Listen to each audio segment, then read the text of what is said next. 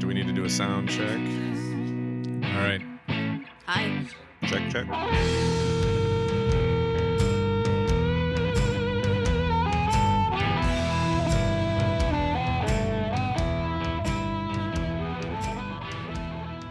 All right, welcome to another edition of the Beerpinions podcast. My name is Pat Berger from Kaiser Tiger and Patty Longs, and with me, as always, is Bruce White from the Chicago Beer Experience. Did I get it? You got it, man. Yes, good. How many of these have you done? Well, it's a long story, but I've been calling his business the wrong name for the first 30 episodes, so now it's ingrained. It's all good. Doing well, man. How are things with you? Everything is great. Woke up to snow this morning. I know. Weather update. Yeah, I feel like we should start giving the date at the beginning of these podcasts. Yeah. So today is November 15th, 2018, and it's snowing in Chicago. That's it was a rough morning. My commute took a lot longer. I think it wasn't even really sticking too much, but people were freaking out. They do that. Yeah. They forget how to drive. Yeah, exactly. And I want to give a shout out. We have some loyal listeners in Arizona. Is that right? Yeah. So I was, cousin Timmy out there. He's a cousin of my girlfriend's family. He's got everybody out there listening. I had a bad feeling this was a family connection. That's usually our listeners. So I wanted to give a preemptive shout out. But he says he's got a lot of people out there listening. That's good. All right. Bruce's cousin. Thank you for listening. Bruce's dad, I'm sure, is listening. Yep, for God sure. bless him. Actually, I think he might have stopped listening. I got to get him back. I don't blame him. We do have a guest today, second time on the podcast.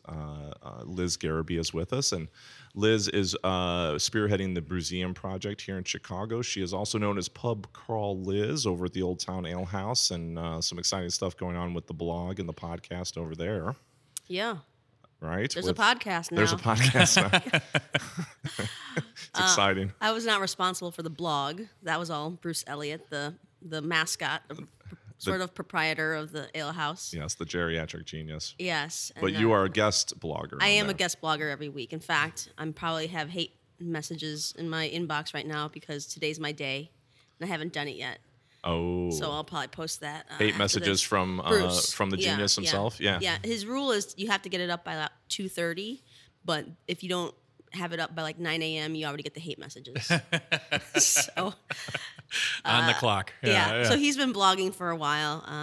His best friend, Roger Ebert, encouraged him to blog because he's got all kinds of goofy stories. And I, once upon a time, wrote a blog, read blogs, but that was back in like 2000. So I told Bruce he needed to turn his blog into a podcast, and so now we co-host it together. It's called As the Ale House Turns. Oh, that's cool. And yeah.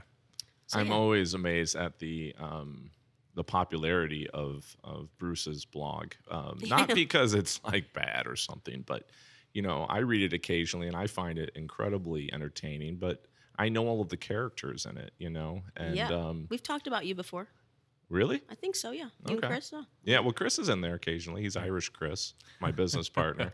Last time I saw you, it was in there. We're talking about in Old Town itself. At the ale house. Yeah, at the ale house. Yeah. Well, yeah, sure. I'm in the ale house a lot. I don't think I've featured in the blog ever. Chris is. No, but we have mentioned you. Yeah. For sure. And on the podcast, but it wasn't good. I'm sure it wasn't. It usually has to do with bacon and beer and curling. Yeah. Yeah, well, those probably... worse things to be associated. Yeah. There are, indeed. But it is hugely popular, and it was picked up by Anthony Bourdain years ago, and now he featured Old Town Ale House in a couple episodes of a couple different shows, The Layover and Parts Unknown, and... now, according to Bruce, because I was in there drinking the other night, he apparently is packed with tourists mourning Anthony Bourdain. Yeah, I will tell you that the day that we all woke up and found out that Bourdain had passed away, it was a rough day for Bruce for sure. And usually he does not go to the bar on Friday nights. It's like his one day he takes off from the bar, and it was a Friday. And I checked in with him right away because I knew it was not going to be pleasant. Yeah. I knew, of course, it was very somber. And I was like, look, you know what? I know you don't go to the bar on Friday nights, but I think tonight is a time you should go because I think it'll help you. And I think, I don't know, people who are there will want to see you there because they know you guys were buddies. And, you know, people want to feel connected even to like a lot of these celebrity types that they feel like a personal sort of connection with in a way. So he went out, and I got to tell you, it was a very weird night. Tons and tons of people came to the bar that night. Yeah, I came. Yeah, and it was, you probably remember, it was very quiet. It was a weird sort of evening. People came and left flowers on the windows and on the stoop, and it was a curious time. But It was, yeah. And it was, it just seemed the right place to go when you got that news was to head over to the Ale House. But yeah, I think that took us all by surprise. For sure. Yeah. Anywho, let's get on to the Brewseum because there's some Yes. very Yeah. exciting news. Yes. You guys have an exhibit at the Field Museum. We do, yeah. So the Chicago Brewseum is an idea I had in late 2013, early 2014. And the idea was to someday build a museum dedicated to telling the global story of beer. So really looking at how beer built cities, played a role in various aspects of history and culture, and amazingly doesn't exist in the way our vision wants it to exist. So you've all been to maybe Dublin and visited Guinness, or to Amsterdam and visited Heineken. Those are all museums that are fantastic places, but they all tell the story of one brand. Right. Or you've been to places where they're like teeny little sort of museums that are about a small room size, and they all have like old beer cans, Yeah. you know? Yeah. Or they're very teeny and might, on the periphery, tell the story of beer in some way, maybe in, I don't know, a city, a little town, whatever. So nothing, we're looking at a 30,000 square foot facility someday, and, actual exhibition space, 3 galleries. So tried and true museum, cultural institution. So I started building a team, folks involved in the beer industry and the museum field, and a bunch of authors and historians, documentarians. And we got to work building a mission, vision, brand, identity, all that good stuff. And in 2016, we went public, so 2 years later. And here we are, 4 years after that sort of beginning, we are at the Field Museum with an exhibit. So we're pretty excited. It's a good debut, in a sense. It's a good first exhibition, and it's up through 2020. So we're definitely considering it our temporary home until we get our own permanent home. Oh, that's awesome. I didn't know how long it was up. Yeah. 2020. That's great. Yeah, we're there for a good amount of time. Yeah. Cool. What can people expect to see when they visit it?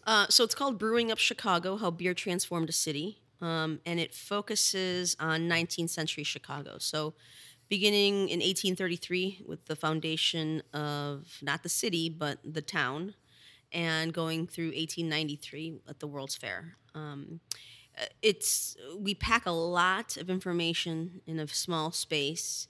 There are 4 sections that also try to mirror the brewing process in terms of the way we name it. So, raw ingredients, is 1830s, and then you get into, fermentation, maturation. I'm missing one. I forget what it is. I worked on this so long, and I want to try to remove myself because I'm still exhausted. Probably too in the weeds. Yeah. But it really just tells a story of the very first residents, and in particular the German immigrant community who came here during the 1830s and started just building the city later on with other immigrants and building the brewing industry. And it's not always a pretty picture, so there's some good conflict in there. And we chose sort of like this lens of the immigrant experience just so that people could maybe relate to it with what's happening today. Yeah.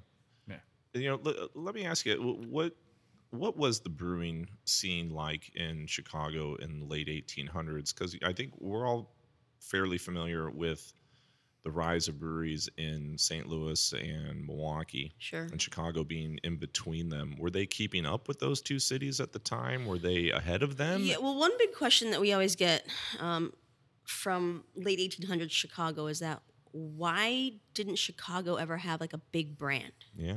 You know, you think of Anheuser-Busch with St. Louis or Miller with Milwaukee and, you know, like a dozen other ones related to Milwaukee or Wisconsin. But there's nothing like that in Chicago. And the fact is that there were big ones, very big ones, but they didn't really need to go outside of the Chicago market because we were really thirsty always. And there was plenty of demand for people to consume everything that Chicago was producing. And then on top of that, everything that all these other regional cities were producing as well. So we never really kind of had that one location, that one brand to really kind of connect us to the Chicago brand. Yeah, Chicago being such a large marketplace almost was detrimental to these breweries who, you know, and everyone has to remember that there was no such thing as shipping your beer very far back then. Right. Certainly not your draft beer.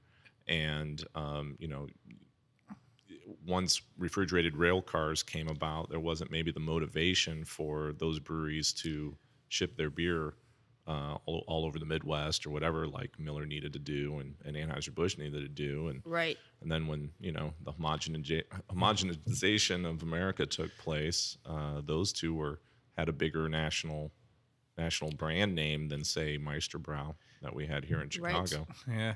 I read once that not, you know, Milwaukee, obviously with Pabst and Schlitz and other breweries, shipped regularly beer down to Chicago, but not once did a Chicago brewery ever ship beer up to Milwaukee because they didn't need to. It was a pain in the, you know, it was tough.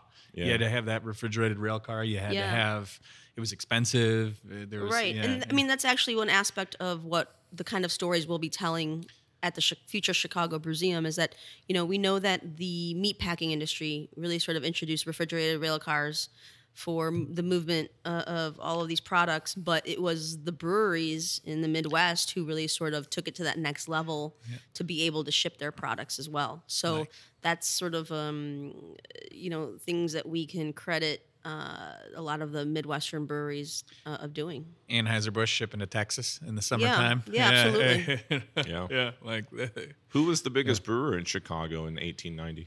Oh, man. Well, I think one name that people might recognize just because it's one of the only buildings still standing is Peter Schoenhofen Brewing, which that building is still at 18th and Canalport. They made a beer. They made several brands, but their most popular brand was called Edelweiss. Peter Hand Brewing Company, which you just mentioned, Meisterbrau. Yep. Right. Peter Hand Brewing was at North and Sheffield today. Conrad Sipe Brewing Company, which is a little bit further south. They were a big Chicago name. So I mean, there were some significant sized breweries that, again, it's kind of funny if you think about what's going on with beer today. It was all very similar and still very high number of breweries, but you know, Chicago was growing like weeds and everybody was drinking. Right. Still are. Interesting. Good. So a lot of this can be explained to our listeners if they visit the Field Museum and walk their way through the exhibit. Yeah. So you know, like I said, it's kind of in these four sections, and you really kind of go through 1830s and 1840s Chicago. And you're learning about what life was like in Chicago, and actually that people were not drinking beer, really drinking whiskey at first, and then later on English-style beers were introduced. And then you're moving into the 1850s and 60s, and that's when we look at this little bit of conflict. I think if you know a little bit about Chicago beer history, most people know about the 1855 Lager beer riots, which is Chicago's first moment of civil unrest. So we actually did a little video, because it's a complicated subject. So we have a 3-minute video that's actually narrated by Chicago actor Michael Shannon. Oh, nice. Another Old Town Ale House regular. It pays to drink in a bar, everybody. It does, yeah. So Michael did a great job for us. I Oscar-winning Michael Shannon, I That's believe, right. right? Did he win or just I don't know. nominated? I'm terrible about these things. I don't know. Either way. Yeah, and so then we move into the 1870s and 1880s, and it's all post-fire. So kind of say, you guys know a fire happened, and this is how it affected the brewing industry, but this is what happened to the better. So it's really kind of focused on science and technology, and we talk a lot about Siebel, the Siebel Institute, the country's first brewing school. And then we move into the 1890s with the World's Fair.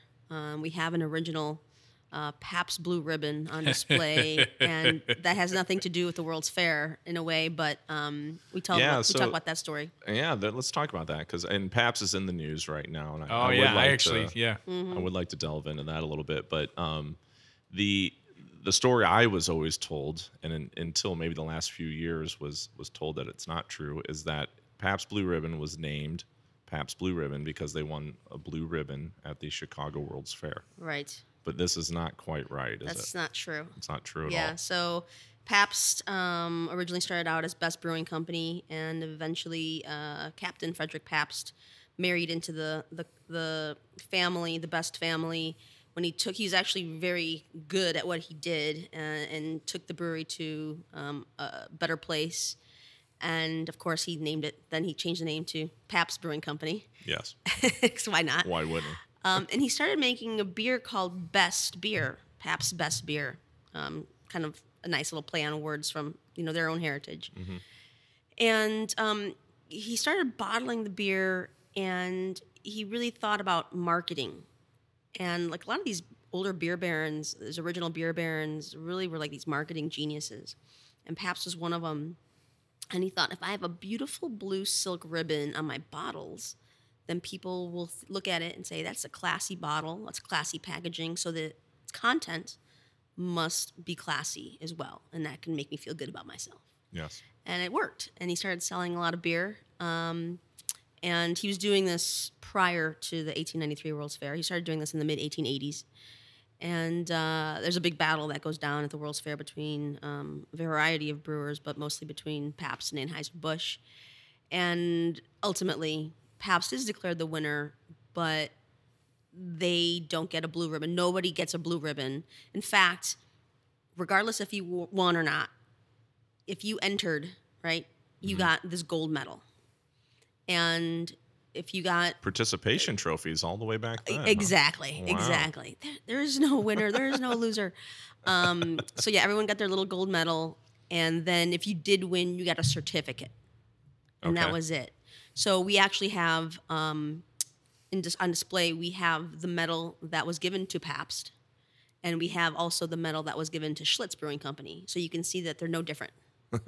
And that's really all they got. So, but we do have a piece of an original blue ribbon. From a bottle? From a bottle, yeah. Oh, cool. Are these on loan from... Yeah, we have amazing partners who were really excited about the Chicago Brewseum and very supportive and excited about this exhibition. So those objects come from the Pabst Mansion in Milwaukee.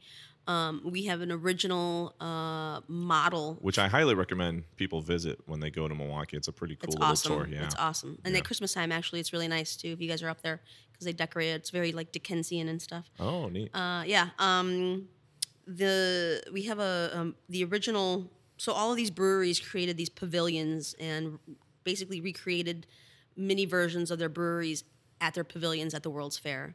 And they were very elaborate. And so we have the original Pabst building from the fair in the exhibit, and that's on loan from the Milwaukee County Historical Society. Oh, cool. And we have also pieces of other parts of that pavilion, so like a little trolley car, a little gazebo, just a little dispatch office. So they're another great partner. We have objects from the Siebel Institute, of course. We have a 19th century brewing kettle that's sort of like the centerpiece of the show. We've got objects from Black Point Estate and Gardens in Lake Geneva, which is part of the Wisconsin Historical Society. The Black Point Estate is the summer home of Conrad Sipe. Oh, cool. So they've preserved all kinds of things related to Sipe Brewing Company. How big are these models of the breweries? The Pabst building is pretty large. Like that's aside from the this massive copper kettle we have from Siebel. this is our biggest piece, and we actually had to build a special case just for it. Awesome. Yeah, it's pretty cool when you see it up close and personal. Donkhaus, Chicago, German American Cultural Center. Yeah. Lent us a bunch of really cool objects, and we've got all kinds of cool images from the Chicago History Museum collection.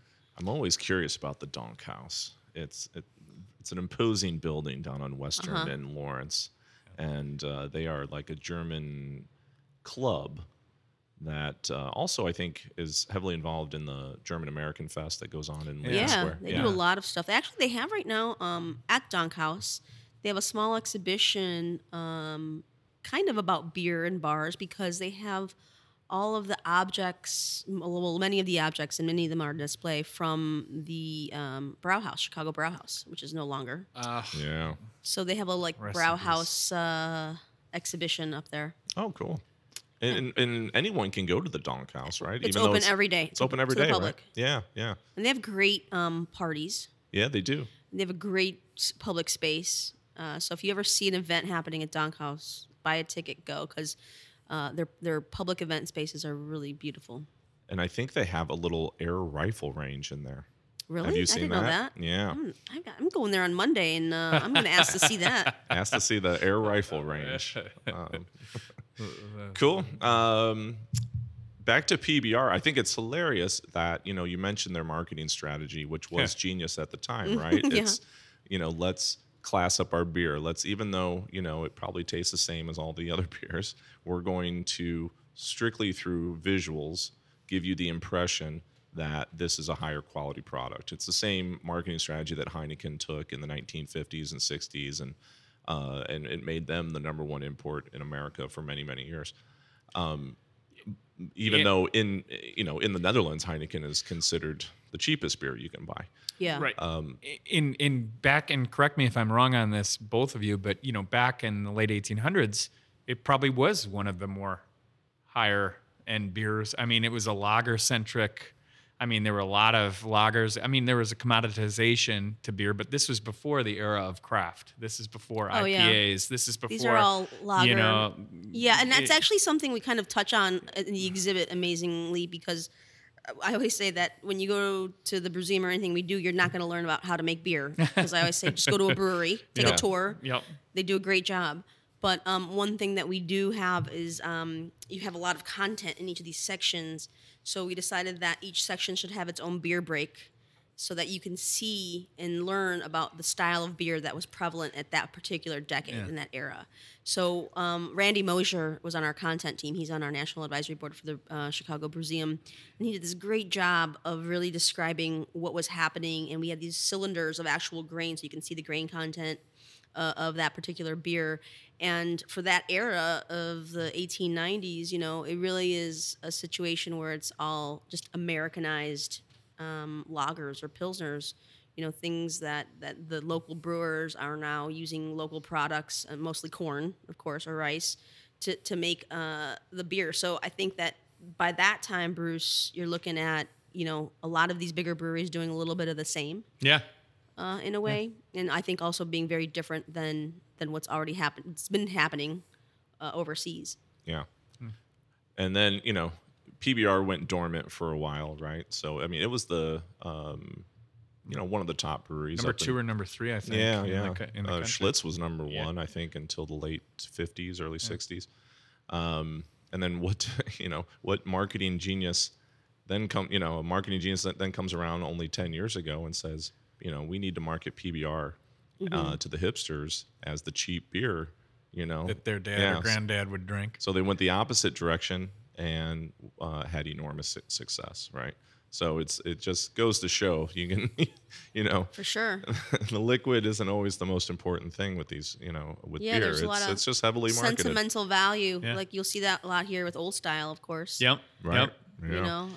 And when Miller redesigned their cans to be a more classic old label, I think their Miller Lite sales shot up, over 10%, just because of that label change, because people wanted that authenticity. They wanted that nostalgia. Well, history is hot, guys. Yeah. It's hot. That's right. It's on fire. So okay, what do you think of this whole Pabst thing right now? Yeah. So for the listeners who haven't heard about this, Pabst is in trouble because Pabst is essentially a contract brand, has been for a while. Because I think it was actually owned by Miller for a little while. And then when they shut down the Pabst brewery when I was in college, I got a tour before it shut down when I was up there playing rugby once. And so I guess early 90s, Pabst brewery shut down, and I think Miller took control of the label and continued to produce it. And then a savvy Greek family business that specialized in sort of reinventing or rebranding classic American brands, like sort of resurrecting them. They bought it, and they came up with that strategy that, like, hey, let's send out like tattooed young kids to the bar to buy people, PBRs, and let's make this the cheap beer of the 22-year-old, and it worked immensely and really resurrected the whole idea of retro beer, which is very hot right now. You got your Hams and your Coors, or not Coors, but Coors Banquet. Coors Banquet, I would consider that. All these brands are having a little bit of a resurrection due to PBR's marketing efforts. Now the contract is up, and Miller has been making this beer and watched it balloon to over 4 million barrels a year. The contract is up in 2020, and they're saying, well, we don't have the capacity to keep making it. Or we can make it at this price, which I think is significantly more than they're charging right now. I did enjoy that they said what the price was. It's $13 per barrel, I think. Wow. I think it's gone up to 45 now. So it went up. In 2015 it tripled, and they were aghast by it. Went up to 45. So it might have been 13 before that time. That's nuts. Yeah. Okay. Yeah. Well, what I read was that they were charging them $13 per barrel. That's per barrel, so that's $7.50 a half barrel. Yeah. Like a full size keg. Yeah. Yeah. But anyway, PBR is basically saying, look, you're essentially going to put us out of business because the whole idea of PBR is that it's cheap. And if, you're charging us more to make it, we have to charge more to sell it, and blah, blah, blah. Miller's saying, well, look, we had to close. They closed 2 very large breweries in the last year or two. They're saying, we don't have the capacity anymore. We're not obligated to make your beer for you. And yes, you are a competitor, and why would we make your beer? So they put PBR in a strange, because I don't know if there's anyone else capable of making 4.5 million barrels of beer for them. Maybe there is, but I've never heard of a situation like this myself. Yeah. Yeah, and so there's a lawsuit now, and the lawsuit's for $400 million. Yes. So this is not chump change. Almost and $500 million. That Pabst is suing Miller. When I was looking at this from a legal, because the headlines are, not sensational and interesting, but not descriptive. So I think what happened was they signed a contract, and the contract is up in 2020, but they have to negotiate it in good faith. And the only reason that Miller can get out of extending it is by saying they don't have the capacity. So in other words, competition or price or other things aren't really allowable based on what they signed. So then Miller's like, we don't have the capacity. And they're like, yes, you do. And they're like, but we're going to close it. We might have to close. So it's this argument. So it's it's kind of an interesting, from a nerd lawyer perspective, from a contract dispute. It's really a contract dispute at the end of the day. Yeah. But it is interesting because you're beholden to brew a competitor's product who you probably didn't think would grow at the pace it grew, and it's now eating into your own brands. Right. So I understand it from Miller's perspective. I also understand it from Pat. I get it, Right. Yeah. At the same time, Miller is still making money off this beer. Totally. Yep. They should just buy it. Well, maybe that's what they're doing. Maybe they're forcing a sale. Maybe, it's a play. Yeah, they're like, hey, we don't have room for it, but we'll take it off your hands. Yeah. We'd like that one back, please. And the price, when there's no other options, that price is maybe going to be a little lower than if they, it's an interesting little soap opera that, I enjoy because I couldn't give a fuck. Yeah, no. PBR could be gone tomorrow. It would not affect my world at all. Oh, the beer drama. But you're also from St. Louis, so let's Yeah. let's put that out That's there. true. You need to be honest with your allegiances. She said that in a malice way, like I almost wear my Cubs sweatshirt today just to. Oh, that's great. yeah, like a little bitter Cub fan. Oh, I love that banter, Pat. I know. Yes, it was a bad season for both of us. I'll bring up yours if you bring up mine.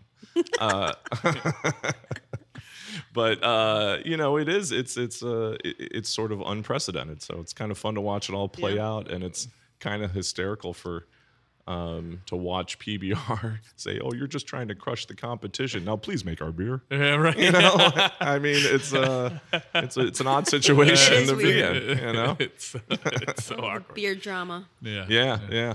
So, but you know, it's more of the history of American beer brands. So it does tie into. Yeah, I mean, they should really kind of figure it out because they both come from the same city, for God's sakes. They do.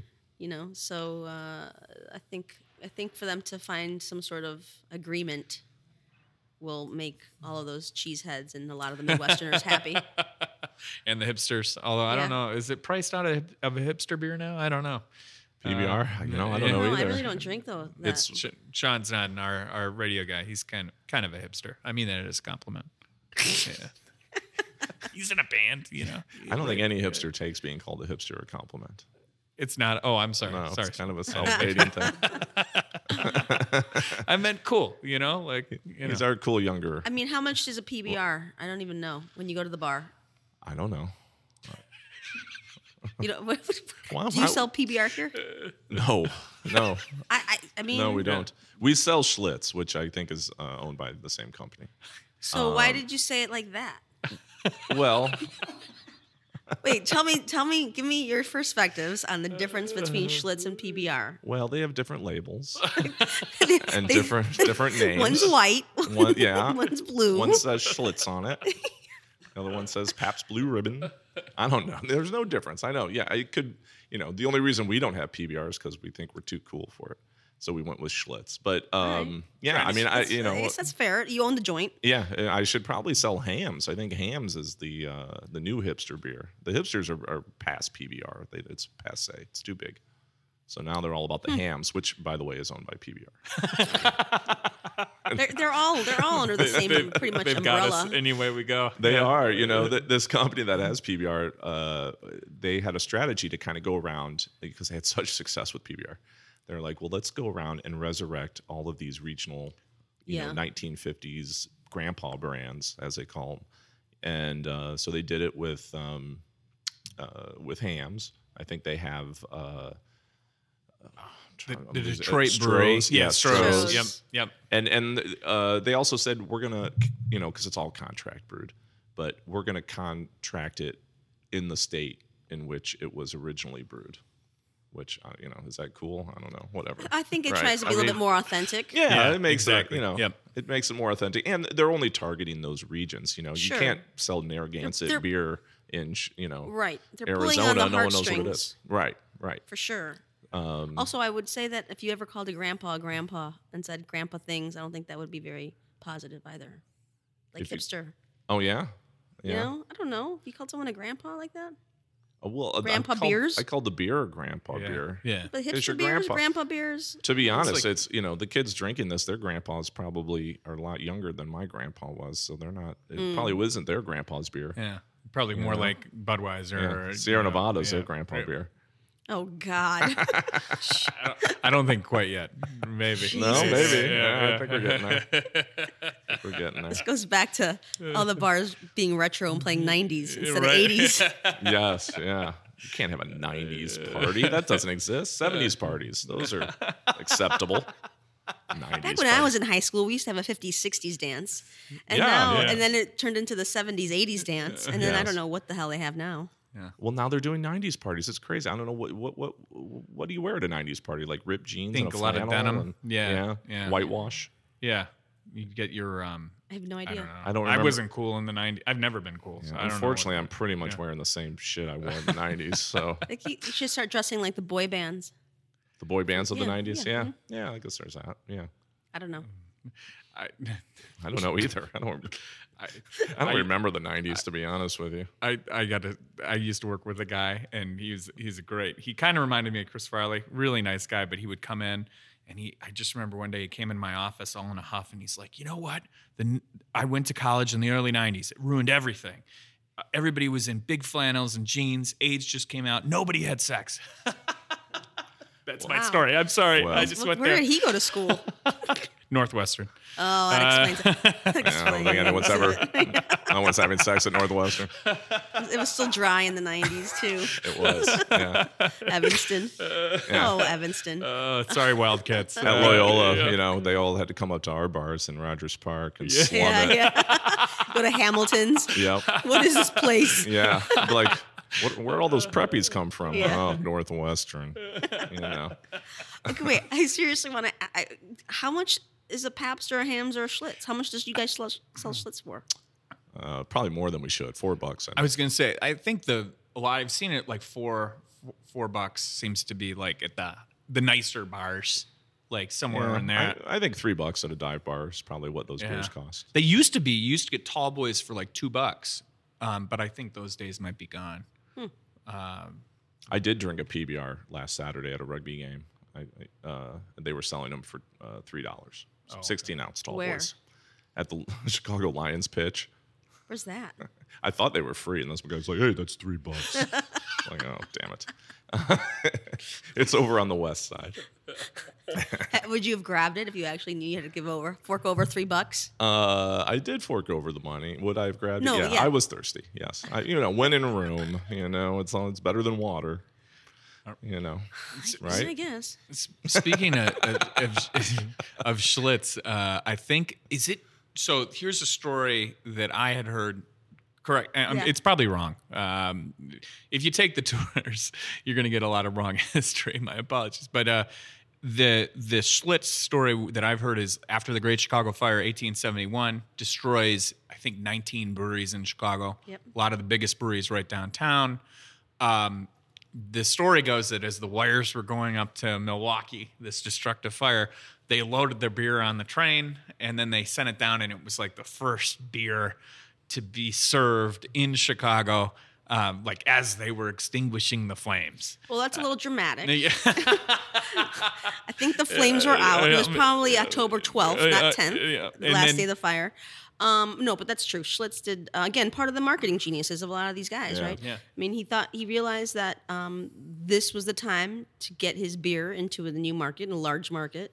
And so he loaded up not only boats, but trains and sent some beer down and said, tragedy sucks. You guys must be really thirsty. Mm-hmm. Yeah. Enjoy. And it really kind of was the moment where you started seeing Schlitz. And even after Chicago's, the 19 breweries that were within that fire limit, which was pretty large, what happens is two things. One is that the breweries that were outside of that, boundary, Conrad Sipe, they just exploded. Sure. Right? Even the smaller ones, because they're the only ones being able to make beer for a major metropolitan area that's really not making any beer right now.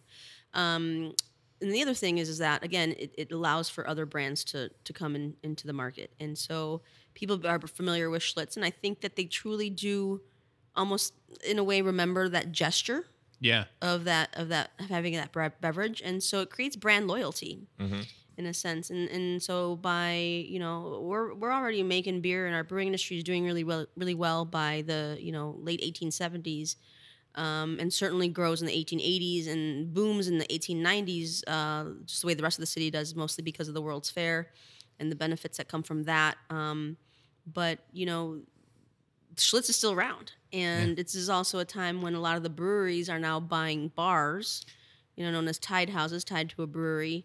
And, I call those tied houses sort of like the tap rooms of the 19th century, because literally you could walk into a bar and have all the beer from that beer brand.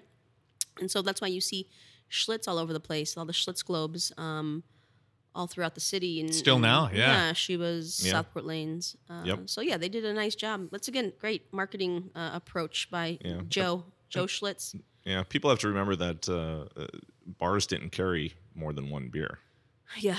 You didn't Yeah, go the in asking 1890s. for Schlitz. You didn't go in asking for a brand name. You just went in asking for a beer, Uh-huh. and you just got whatever they served one beer. Must have been Here's what we've got today. It's been easy on order day. That's what inventory must have been a piece of cake. Yeah. Our inventory sheets are 4 pages long. I feel like God. there is a bar in New York. I want to say it's McSorley's. McSorley's. Yeah, and you get it darker or light. darker light. Always go dark. Always go dark. Okay. Yeah. 1854. Yeah.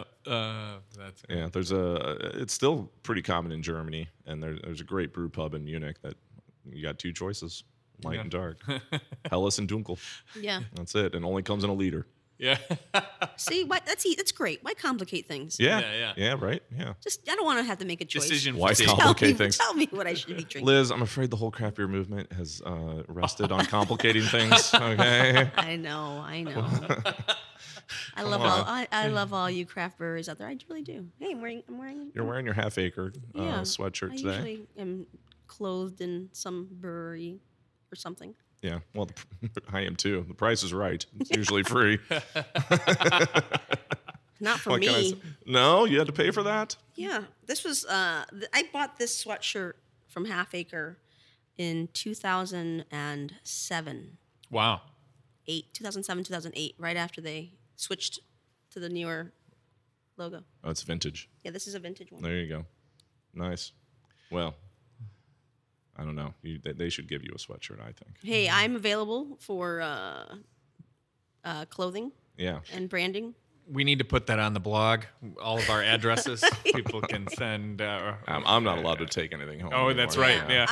I'll do trades. I'll trade Chicago Brewseum T-shirts Yeah. and things for My wife's got me on a 2 out, 1 in policy. So if I bring home a T-shirt, do you really want it? Get rid of 2.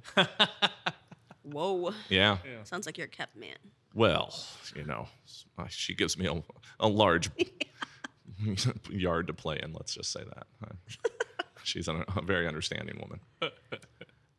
Yes. Yes. You know her. Yes. Yeah, she's a saint. That aside, the exhibit is going through 2020. Do we have any updates on the physical museum? Literally, the Field Museum, we've been chatting with them about this exhibit. All the talk started, about a year ago. And it started to get a little bit more serious. And so then I started to sort of adjust our strategy for the bigger picture. And it wasn't until May that they gave us the true green light to proceed. And so it was so fast and furious. I was like in my own little hole for most of 2018, putting this together with my team. So everything else I had to sort of put on hold and focus on the exhibition, and literally just opened 2 weeks ago. Right. So yes, now we are refocusing on the next steps in our strategy. In January, we'll be announcing a pretty big project, a 2-year project that involves a lot of cultural institutions around the city and our connections to beer. So I can come back and talk about that come January when awesome. It's all the Very details cool. are hammered out. Yeah. But alongside that is definitely we're laser focused on getting that location Cool. for sure. That's awesome. Yeah, and I think when people go in the Field Museum, where is it in the space? So- and it's included right in the regular admission. Yep, it's not a special ticket or anything like that. We're actually in a great spot. Are you guys familiar with the Lions of Zavo? Yeah, Yeah. downstairs, right? No, it's like a main floor. Main floor. Okay. Yeah. Yep. So the Lions of Zavo are these man-eating lions who are sort of this rarity from the late 1800s in Africa. Ghost in the Darkness, right? Yeah, And that movie with Val Kilmer is Val what made him Kilmer. sort of really famous. Anyway, so after they, I don't want to ruin the movie, but they eventually captured him. And the Field Museum got them, and they are on display, and it's a destination exhibit. And it's in this large sort of open area, which is really neat. And so Brewing Up Chicago is literally across from the Lions of Zavo. Cool. So we're in a really great spot. And it's a great spot, too, if you ever want to have a party around a beer exhibition because there's a big open space. Oh, That's awesome. Yeah. Oh, very cool. And yeah, I just think it's great too. Like I always say, I feel like when people think of history in Chicago, a lot of times people go right to that Prohibition era. Yeah. But the 1900s history in Chicago is, to me, way more fascinating because it's really when the city was just being built from scratch. Yeah, 1800s for sure. Yeah, or 1800s. I'm sorry. Yeah. It's just so interesting, and most people don't really know it. Yeah. So in the beer lens is such a cool way to really understand how the city started from scratch. And I remember last time you shared that story about how the city or the town started in a bar. Yeah. And then the city was incorporated in a bar. And so like you have these ties to beer and booze that are really interesting and neat, I think. So Yeah, it's a way to turn my love of sitting in a bar and drinking into a career. I suppose. It's beer. The I'm beer familiar industry. with that. Yeah. The beer industry to Chicago, not just to Chicago, the Midwest is so pivotal. People talk about railroads and stockyards and architecture, but I always say you have to throw beer in there. And one thing too is that even though we're called the Chicago Brewseum, and even though we will be in Chicago, this is not just a Chicago story. It'll definitely be focused on our city, but the Midwest, the country, the world. Beer connects to everyone, so we're excited to be able to tell all these stories one day. That's awesome. And then when you mentioned kind of when we first started how immigration, it's a really interesting lens to view that as well. Mm-hmm. Can you give a little more details into that? Because I think that's also really fascinating in terms of... Yeah, well, if you think about it, Chicago begins with some very important Native American tribes. Later on, you have French-Canadian fur traders coming through. These two groups are sort of existing together. And then you have like the early Americans that are really kind of British, because we're a British colony.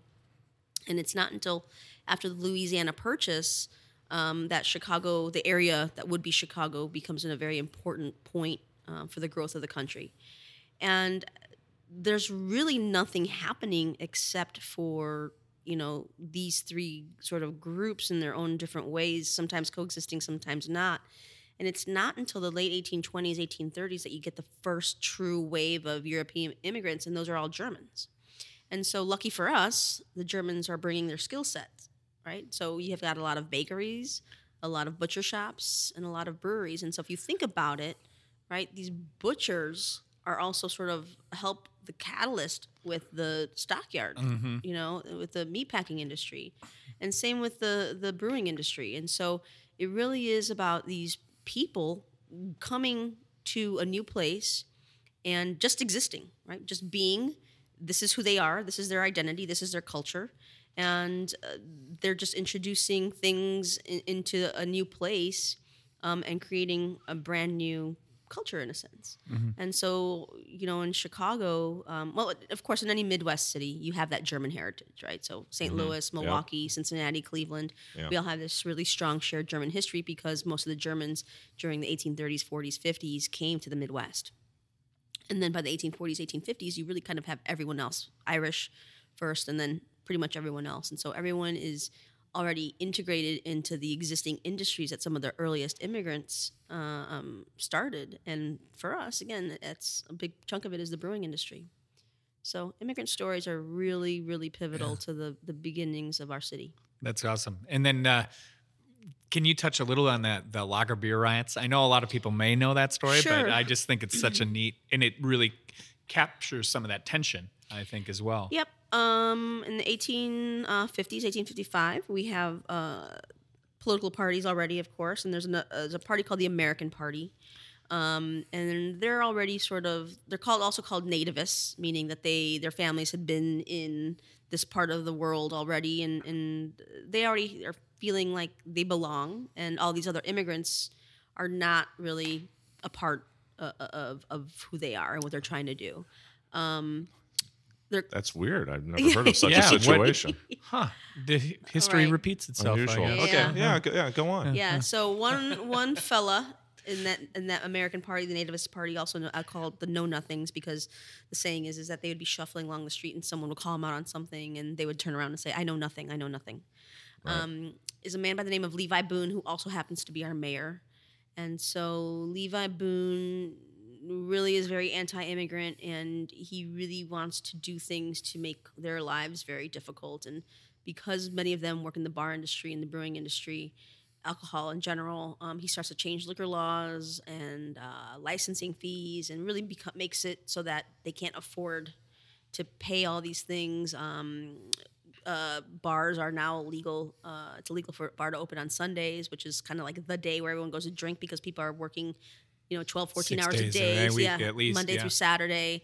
So it really becomes like this battle that is rooted in people's freedom to drink, what they wanted to drink and where they wanted to drink. So what ends up happening is, for the first time ever, a lot of these immigrant groups organize. And remember, they don't even speak English. They're speaking their own native languages. And so there are some folks that are able can speak English. And so they kind of organize themselves with some community leaders. And they decide that on a day where there's going to be a trial for a lot of the bar owners, a lot of people who broke the laws that he just tried to change, they decide that they're going to fight back and they're going to riot. And so they storm City Hall, and there's, again, it's a lot happens in between here, and they fight back, and ultimately Levi Boone doesn't change. He changes the laws back, and so the good guys win. But it's called the 1855 Lager Beer Riot because lager beer was the popular style of beer. It was a very German style of beer, of course, and it was sort of like the truth of it is that by Levi Boone saying you cannot drink this beer, you cannot drink on these days, for a lot of the Germans and a lot of the immigrants, it was like almost like someone saying you can't be this person. Mm-hmm. It was almost like Levi trying to attack their identity, their very existence. He's crushing their culture. Mm-hmm. Absolutely. And so, the other side of that too is that he changes the laws and everyone's okay for a minute, but then the next year he is also up for re-election. And again, history repeats itself, right? A lot of these immigrant groups did not go to vote because they didn't think it mattered, but they stay organized and they say, we've got to make sure he doesn't get reelected. So in 1856, they go vote, and he does not get reelected. So for me, the 1855 Lager Beer Riot is not just Chicago's first moment of civil unrest.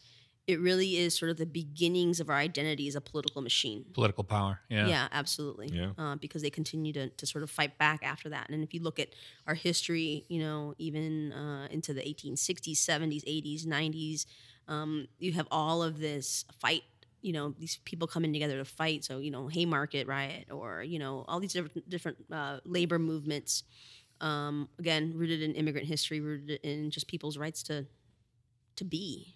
Yeah. No, thank you. That's super interesting. So thank you. So Michael Shannon tells you way better than I do. So go to the exhibit. Have an Oscar-nominated actor explain this to you. Yes. Did you ever see the video of Michael Shannon reading the letter from the sorority girl? This is it went viral maybe 4 years ago.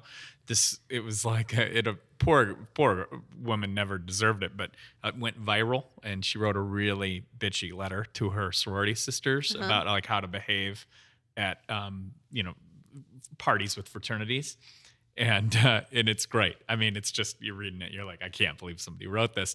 But this, she's a college kid, she doesn't deserve the viralness that it went. But Michael Shannon did end up reading it. Awesome. And it's an Oscar-worthy performance in itself. I mean, it was just I don't think I've ever laughed hard. Every sorority letter is better read by Michael Shannon. Yeah. Every movie is better with Michael Shannon in it. He does some great true. voiceovers. He just did he did some audio stuff from some of Leonard Cohen's material. There's a Sam Shepard's last book. They had a different person read a different chapter, I believe. Okay. And Mike did one of the chapters. He's got a great voice, and I'm not surprised that letter went viral if he was reading it. Yeah, it was like a Funny or Die thing, Yeah, and he's a fixture in Old Town and in the whole neighborhood. He does. I used to He wait is on around. him back in. Oh, really? My days at Corcoran's. Oh, nice. I just knew him as Michael from Red Orchid? Yeah, I didn't know. And then, literally, the next year, he got nominated for an Academy Award. I was like, oh my god! But that's kind of like the thing about Chicago actors is that no one really gives a fuck about what's happening, the celebrity side of things. It's true. Everyone is just I sort of think like, New York is the same. Am I allowed to swear? Sorry. Yes. Yeah. Okay. Absolutely. But yeah, Chicago is it's similar to New York in that respect that people don't bother celebrities too much. Yeah. John Lennon was able to walk around, until they shot him. Jeez. Well, sorry, that's what happened. Yeah. But no, he wasn't asking That for an would autograph. never happen in Chicago. That would never happen in Chicago, of course not. No shootings here. Oh no. All right. On that note, let's go around and talk about what we have happening. Liz, I know you have your exhibit. Is there anything else going on? Yes. We have a lot of events happening over the course of the next couple years. You're going to be, again, we're launching this project in January. You'll hear more about that. But on December 2nd, we are launching a history beer dinner series. Cool. Very cool. Where we're going to do some fun things at different places around town. And December 2nd, we're going to have the first ever beer dinner at Girl and the Goat. Oh. Yeah, so it's a specially curated menu of some favorites alongside some great pairings. And then that'll be the first of many that we do.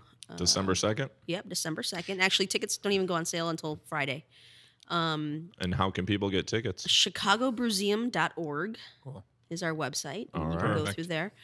So things like that we'll be announcing various points in time, so check that out. I might have to go to that one. Yeah, I think so. I think it's going to be good. I think I'll be there. I assumed. And then, I do different things on my own here and there. Actually, very similar to some stuff that Bruce does. I don't focus so much on breweries, but more about bars and history. Get deep into history. So I've got a walking tour in Old Town next weekend. And And what's the a few things. website? It's for that one, it's historyontap.com. History on Tap, right? Yeah. Yeah, Okay, cool. historyontap.com. Yeah, that's how we met. You used to do a tour that went into Patty Long's. Oh, yeah, I did. Yeah. I don't even know what that one was. Maybe an Irish one. I don't remember either. But that's how I learned most of the history of the building. Oh, thanks. I appreciate that. I think you guys should I know you're doing your pop-up right now, We are, yeah. but I think you should do a throwback Oh, that'd be cool. Oh, that is a good idea. to, To Lowry's? yeah. Do like Throwback a to fried, Lowry's? Yeah. what is that? Fried chicken and smoke in the bar? Well, Lori's was many things. I have been in contact with Lori lately because I got some pictures from him. Lowry's or Yeah. Lowry's? I'm sorry. Well, his name is Lawrence, Okay. and I think the bar was meant to be called Lori's, but yes, it read as Lowry's, Okay. like the steakhouse. But it was Lori's for 70 years. Yeah. So his dad was also Lawrence, and Lori is still still living around the corner. Really? Yeah, yeah. Does he come in? Well, he did last week to drop off some pictures, but no, I hadn't seen much of That's him. cool. Yeah, yeah. So, it's an idea. Yeah, I think so. That'd be cool. I'd be there. I gotta get some Prager beer. You know anything about Prager? Yeah. Because that's what all the neons were on the facade. Yeah, that was a pictures big he gave. brand during the 19th, right after Prohibition, 1940s. They were actually big in Wrigley Field for a while. Huh. And they were before Chicago? Old Style. Chicago Yeah. brand, yeah. So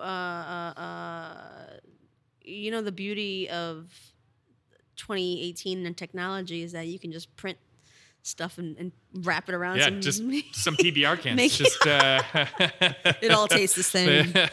That's true. Yeah. We could do that. Yeah, not a bad idea. We'll serve all the grandpa brands. Oh boy. the grandpa / hipster. No, I'm kidding. It's all about the pop-ups. Yeah. It's, Yeah. It's a lot of work. Oh, man. But yeah, our pop-up is going on right now, and it's been great. It's with Right B Cider. Yeah, I'm looking forward to checking that out. That's going to be awesome. Yeah, it ends on Saturday. I doubt this podcast will be out by then, but people Too bad. should come losers. check it out. No, Yeah. I'm kidding. Sorry, sorry, audience. Sorry, Dan. 10 different ciders on tap, and people seem to like it. Right Bee's good. Like I'll buy their stuff. I just bought a 6-pack, and they have some really. I don't like ciders that are too sweet, and they have some. Their semi-dry is pretty good, And they're dry, they're very good. I like their semi-dry. Yeah, it's all on the dry side, and yeah, it's great. And Patty Long's was the first place they were ever poured on tap. Yeah. So, Oh, cool. yeah, we've got a long history with them, and I've known Charlie since his brewing days. Yep. With Finches, whatever they were called, whatever they're called now. So yeah, we got that going on, and what else? Saturday, Ireland's taking on New Zealand. We'll be showing that game at Patty Long's. That's Big match. gonna be How massive. did that whole rugby weekend go? It went great, sort of. I mean, the games were all blowouts, but Really? Obvious ones? yeah. Oh my God, I forgot to tell you that. So our exhibit opened November 2nd, Friday. Yes, right. And that night we had a big opening party. Right. And I was setting up, like half hour before everything started. And the museum is completely empty. Mm-hmm. And I hear people coming from a different direction I wasn't expecting. And it was the All Blacks. Oh, cool. They were getting a private Oh. tour of the Field Museum. Very Oh. cool. So I was like, oh, look, if I actually liked rugby, I would care. Yeah. I'm kidding, Pat. No, But you're not. But I did recognize that. I did recognize that. Well, it wasn't really the All Blacks. It was the New Zealand Maoris. Oh, sorry. I apologize to everybody out there. That's all right. It's all right. But I could tell felt they like were- correcting you after I could that. tell they were rugby players because they were very large. Yeah. And And handsome. they were very handsome. Yeah. We all are. I was a little scared. But it was kind of cool to see. Yeah, it was a cool weekend. We had the whole officiating crew at Patty Long's the Thursday before the game, which was neat, believe it or not. They all talked a little bit, told some great stories. The night of your exhibition, I apologize, but we were at a fundraiser for the Irish rugby team. That was pretty awesome. And I was the only non-Dublin native at my table. Really? Yeah. So there was a little bit of drinking going on. So did you go to Soldier Field the whole time? Yeah. Yes. Too much rugby, really. It was 3 games. We were there like 10 hours, me and my 13-year-old. Whoa. Yeah. It's a lot. It was a lot. It was a long day. But it was great. You know, it's nice to see Chicago care about rugby for at least one weekend. Well, but you said there's one coming up? Well, it's not here. Yeah, it's in Dublin, but we'll be showing it at the bar on Saturday. Okay. Ireland versus the real All Blacks. So it's Is that a big deal? It's a big deal. Number 1 and number 2 teams in the league. Ooh, all right. Yeah. Intense. Intense. Yes. What's another rivalry?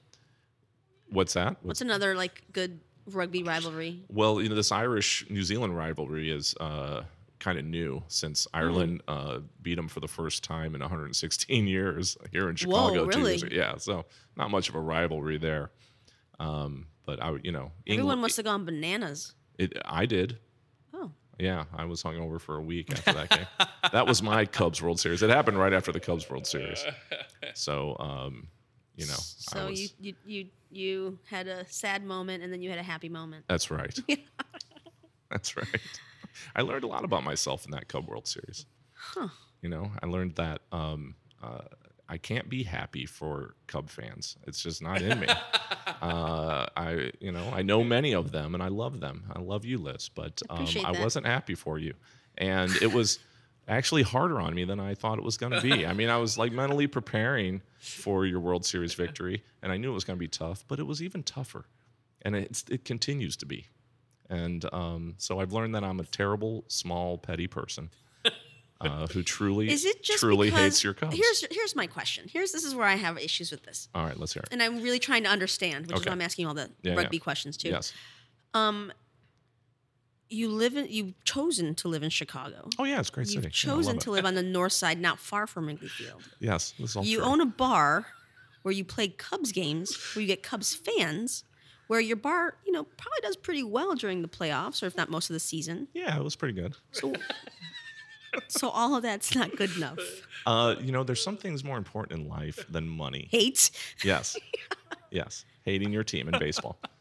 See, this is where you could take a page from those of us from this town. Is that Oh, when the Cardinals, because the whole South Side just loves your Cubs, don't they? Well, Come on, see- you can be a Chicagoan and hate the Cubs worse than I do. It's called being a Sox fan. But see, I don't. Yes, when the Cardinals and the I think Cubs Bruce play, Elliott, by the way, hates the Cubs even more than I do. He does, but he's an idiot sometimes. And he owns a bar on the north side of Chicago. He does, but he's an idiot sometimes. Aren't we all? I mean, I don't care for the Cardinals. I don't care for the White Sox. But if they win, whatever.